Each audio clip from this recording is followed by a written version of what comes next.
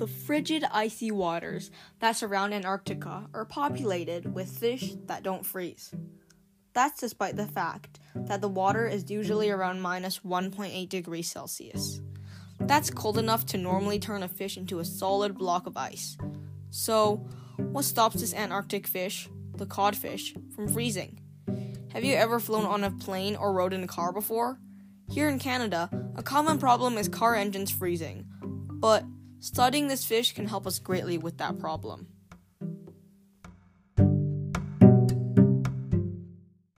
Like me, most people think cod is just like any other fish, but this fish made an incredible adaptation. Cod are able to live at sub-zero temperatures, which would normally freeze most fish and human blood. And now, they could even show us how to prolong the viability of human organs, which have to be transported over vast distances. I'm your host, Katherine Liu, and this is Earth's Aqua Antifreeze, the latest podcast in the beautiful biomimicry podcast series by Hillhurst students. In order to survive, cod have developed proteins that act like antifreeze. Codfish are greenish-brown to gray on their sides and back, with a lighter underside. They have a light line that runs through their side, called a lateral line. They have an obvious barbel, or whisker-like projection, from their chin, giving a catfish-like appearance. They have 3 dorsal fins and 2 anal fins, all of which are prominent. The average weight of a codfish is 5 to 12 kilograms, but specimens weighing up to 100 kilograms have also been recorded. Pacific cod are smaller than the Atlantic cod and are darker in color. There have been reports of cod that were as long as 6.5 feet. Although most cod, typically caught by fishermen today, are much smaller. But all cod are found in cold water, and to survive, they have adapted in a very cool, no pun intended, way. Antifreeze can be very helpful for the cod, but what would happen to the codfish if the waters warm up because of global warming? Could they adapt so quickly, or would their antifreeze adaptation cause them more trouble? Anyways, next we're going to take a look at how the protein works and how it works as an antifreeze. The adaptation that cod made has to do with biology and chemistry. The protein in the cod's blood is incredibly simple. It comprises of the same 3 chemical building blocks, repeated over and over, 1 threonine and 2 alanes. This repetitive unit is perfectly shaped to stick to ice crystals, creating a barrier that stops water molecules from joining and prevents the crystals from growing, hence antifreeze. The term AFGP is now applied to the group of molecules with similar structure that have been found in the host of cold water fish. Each AFGP has a similar make of amino acids, although the sequence may vary slightly as their overall length. Regardless, these AFGPs all do the same thing. They act to prevent the cod from freezing. The sequence of amino acids varies slightly between different AFGPs, as does their overall length. The antifreeze molecules allows ice fish to live in sub-freezing water by plugging gaps in existing small ice crystals within their bodies and preventing the attachment of more ice molecules. Ice crystal growth is thus effectively stopped. To survive, Antarctic fish have developed proteins that act like antifreeze.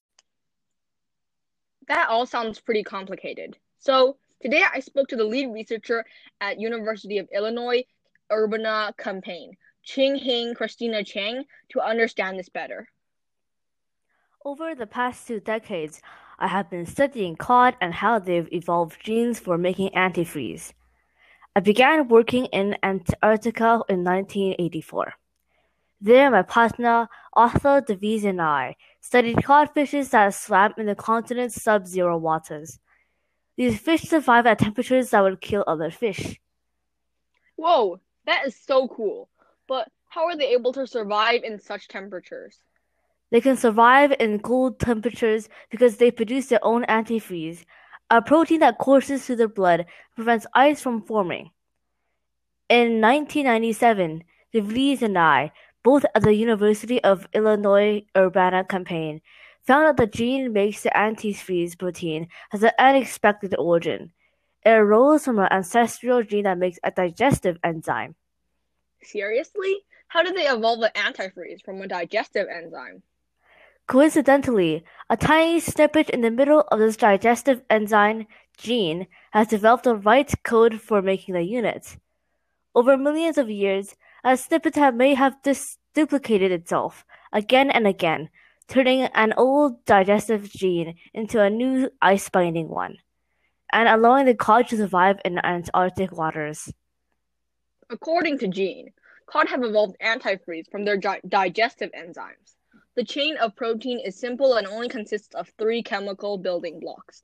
That protein then keeps the cod blood from turning into ice. Isn't that absolutely spectacular? Now, a quick word with our sponsor, HelloFresh. The first time I got HelloFresh, I thought I knew exactly what to expect. I've tried many other meal kits before, but HelloFresh was so much more. All the ingredients were fresh, and the recipes were easy to follow.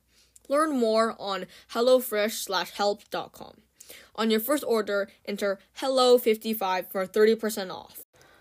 Other organisms, such as the wood frog and snow fleas, can also withstand harsh sub-zero conditions, thanks in part to natural antifreeze compounds circulating in their blood that protects their vital organs. Some creatures head south to survive in the winter, but the North American wood frog stays put, enduring sub-zero temperatures by transforming into a frozen frogsicle, with no heartbeat or breathing for prolonged periods. The partially frozen amphibian gradually thaws and hops back to life as spring emerges. Inspired by nature, scientists are studying these compounds and other extreme temperature survival tricks to better preserve blood for storage or fragile human organs and for transportation. Scientists have now copied how the proteins in the cod fish work to create a process that could freeze and store donated human blood and organs, then quickly make it available for transportation. Although it is already possible to store blood cryogenically, it requires a solvent as high as 1-to-1 ratio before the freezing happens. What's more, it will take days, if not weeks, to thaw the blood and organs. And in case of an emergency, there aren't typically days to spare. Cod are inspiring, potentially life-saving storage tech for us. Today, I had the opportunity to speak to a scientist who helped in developing the life-saving antifreeze, David Miller. Antifreeze proteins, AFPs, or ice-structuring proteins, ICPs, refer to a class of polypeptides produced by the cod that help them survive below the freezing point of water. AFPs bind to small ice crystals that inhibit the growth of recrystallization of ice that would otherwise be fatal. The most widely used alternative antifreeze is ethyl glycol. It works by lowering the freezing point of liquids in proportion to the concentration. New AFP-based antifreeze works in a non-coagulative manner. This means that the portion of antifreeze to other liquids is greatly reduced. Wow, that's absolutely amazing. But how can it help save lives? Maintaining the adequate supply of blood has always been a challenge for hospitals. While refrigeration and freezing can provide a blood bank with reserves, the limited life of blood and the additives used to preserve them have made blood storage far from efficient, and reliance on new donors perpetual. Me and some other scientists at the University of Warwick have demonstrated that nature might have a solution. We took a closer look at the antifreeze properties that fish in the sub-freezing waters such as the aqua cod. Scientists isolated the specific proteins that prohibit freezing in fish blood, and we were able to mimic the properties of those proteins in a polyalcohol that can be added to human blood for efficient storage. Matthew Gibson of University of Warwick summed up the multiple benefits of using polymer alcohol in the freezing blood. Firstly, it reduces the growth of ice crystals during thawing. Secondly, it reduces the need for organic solvents. And crucially, it reduces the time between defrosting and having transfusion-ready blood by eliminating the need to remove solvent. Whoa, that would be so useful in emergency situations and hospitals. David continued to tell us that although further testing is needed, scientists are hopeful that polymer alcohol will not only enhance blood storage techniques, but also bolster treatment for certain cancers and neurological ailments. Today we have learned that animals do incredible things just to adapt to their environments, and how if we take a moment to closely look at the creatures around us, we can learn so much. So go outside and look at the wonders of nature. A huge thanks to our experts, Cheng and David, for teaching me all about cod and how cod's antifreeze works. Thanks to everyone who was involved in producing this podcast. Don't forget to check out our whole podcast series on our website. As always, thank you for joining me in this podcast, written and produced by Katherine Liu.